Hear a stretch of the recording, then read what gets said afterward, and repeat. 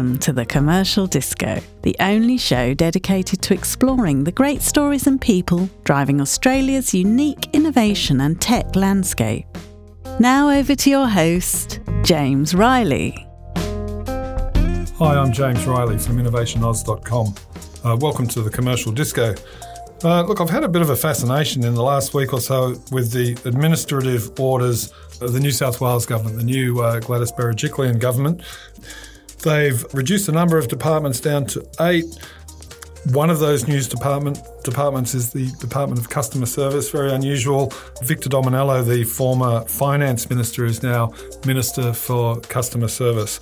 There are a whole bunch of movements in government that make that very fascinating.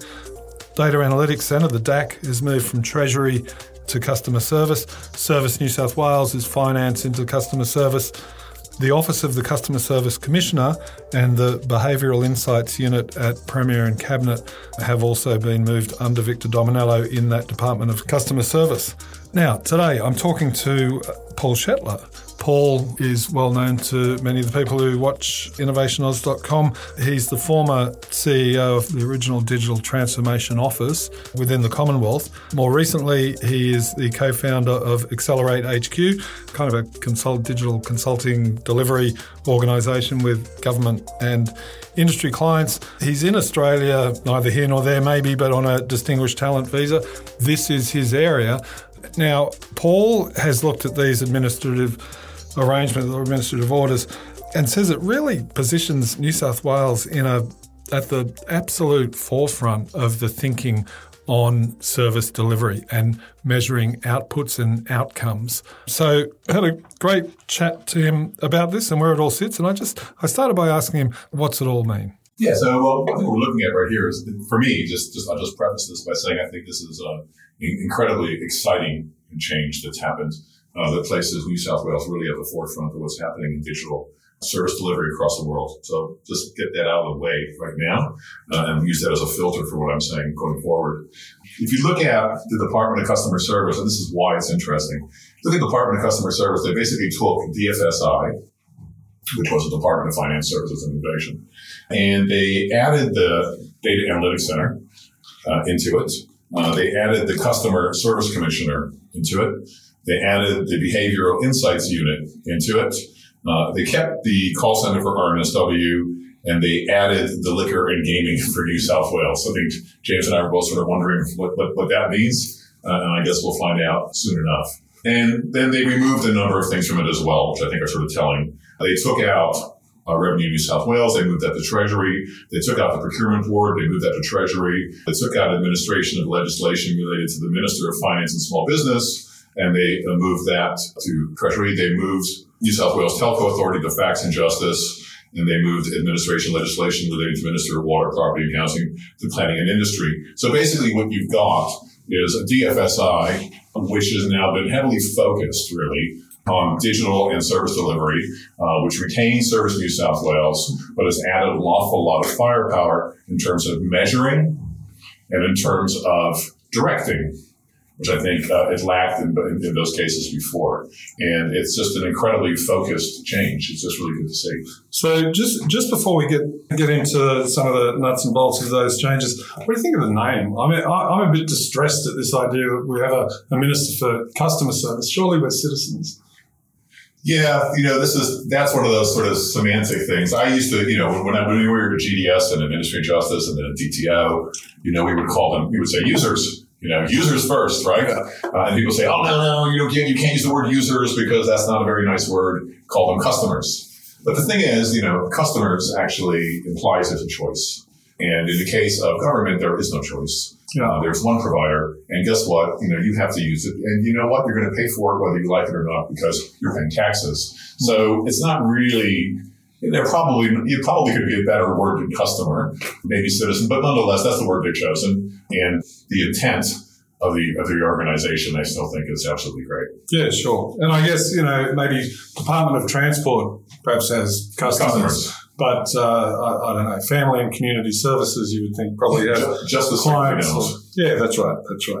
Okay, so Service New South Wales is obviously central to this. That's been, what I would think a 5-year journey for New South Wales. I think it was a factor in the election. I genuinely, in the most recent election, anyone who goes into a Service New South Wales office gets a pleasant surprise if they haven't been for some years. That's not something you can say about most government offices, is it? Genuinely. Yeah, that's true. Yeah. You just really can't.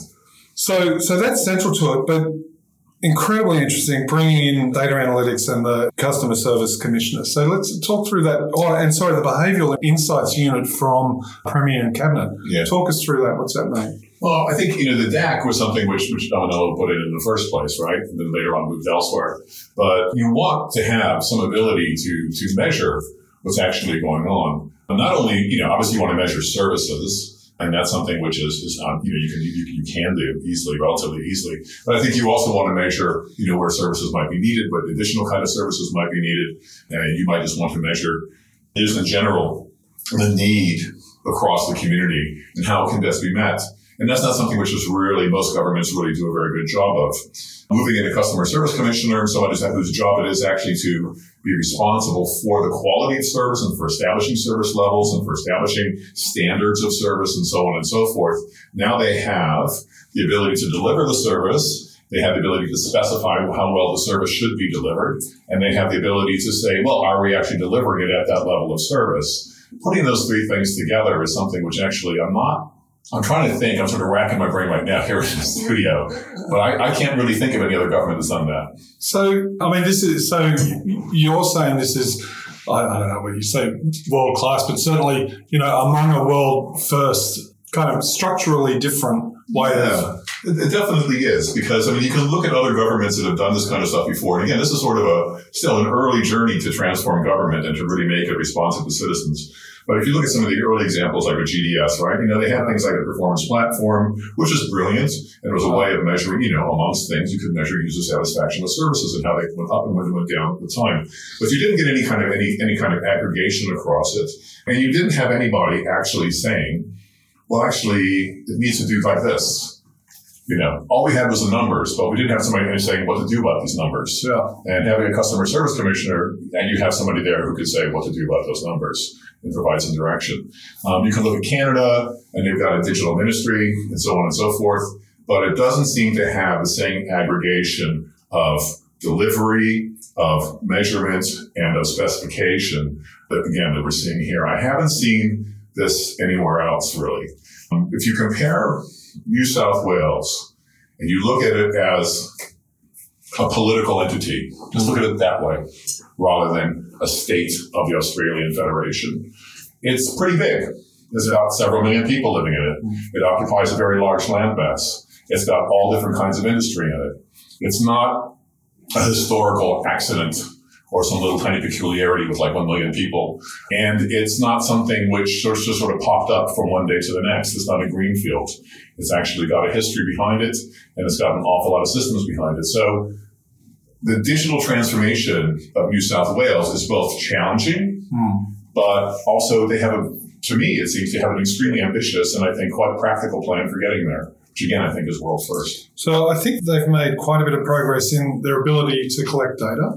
Yeah. And that would be primarily, I would have thought, through behavioural insights or through the Premier and Cabinet changes. So that goes into customer service. So I'm not sure what other sort of arm twisting needs to be done across other government departments, or if they have access to the kind of data that they need. Well, I think to some extent that's going to be, I would assume that that's to some extent the role of the DAC is going to probably be augmented, I would hope, to provide some of that information. What they're going to want to be looking at, there's already policy work which is coming out of the old Department of Finance, out of this current department, which has been looking at user journeys across departments and how those things can fit together and so on and so forth. Now they've got somebody in there who is, now that the explicit focus of the department is entirely upon customer service, I can imagine that will get a bit of a charge. And I would imagine also that there should probably be a bit more oversight and governance how other agencies deliver their services. Yeah. You have Service New South Wales, which is a world-leading portal for service delivery. I think as you pointed out, people tend to have good experiences with Service New South Wales. Yeah. If your interest is in actually improving the citizen experience of government, you're probably going to have more people going through Service New South Wales than through other channels. And my understanding is that kind of is probably going to happen. And then structurally, this split between the role of Treasury, which seems further boosted, and what used to be finance. This idea that customer service is measuring outputs, presumably, and then feeding that data back into what programs get funded or not funded or emphasised or de-emphasised. But Treasury... I think they may also, from my understanding, if you look at the behavioural unit and the customer service commissioner, I would imagine they're going to be looking at more than just outputs, but actually outcomes, which would, again, be a big step forward. Okay, so, by outcomes, you're talking about... Customer satisfaction. And that could be customer satisfaction across social service delivery? Yes, it could be. Yeah. It could be across the kind of user journeys that are being defined by the policy unit today inside of IDG. I find it fascinating that finance has been so... Well, it appears to from the outside, and I must say they've been fairly quiet since these administrative orders came out. But within the power structure, finance seems to have atrophied as a function. Well, yes, perhaps. I'm not quite sure what to say about that. I'm just looking at it sort of from the standpoint of the structures. Most of the structures associated with Department of Finance have morphed into this new one. Okay, this gets a little bit tricky, but procurement, where the procurement board has gone to Treasury. Yes. All right. But the whole of government responsibility for ICT and digital, I guess, is in customer service. So presumably procurement policy would rest within that customer service department. That's what one would assume, given the current standing. So, which again makes a lot of sense. So my interest is around kind of procurement as an industry development engine. I know no one else is particularly interested in this. Ideally, you want your procurement to actually do the job that you It's massively important. It's massively important. Let's face it. Most governments do that. The U.S. government certainly does that. Chinese government certainly does that. There's no reason why the Australian government shouldn't do that, particularly when the Australian government is saying that they want to establish a technology sector. What better thing does a startup have than a customer? So I wonder, that's exactly right. And I wonder where New South Wales Trade and Investment and the Office of the Small Business Commissioner are in Treasury. Treasury and customer service seem to be working hand in glove. Hopefully they'll be able to leverage in some way the procurement side of things. Victor Dominello is obviously a powerhouse in as far as just providing the energy and direction. Maybe I'm not paying close enough attention, but I certainly don't see that at the federal level or in other states that have a cabinet level minister who's a fundamental driver.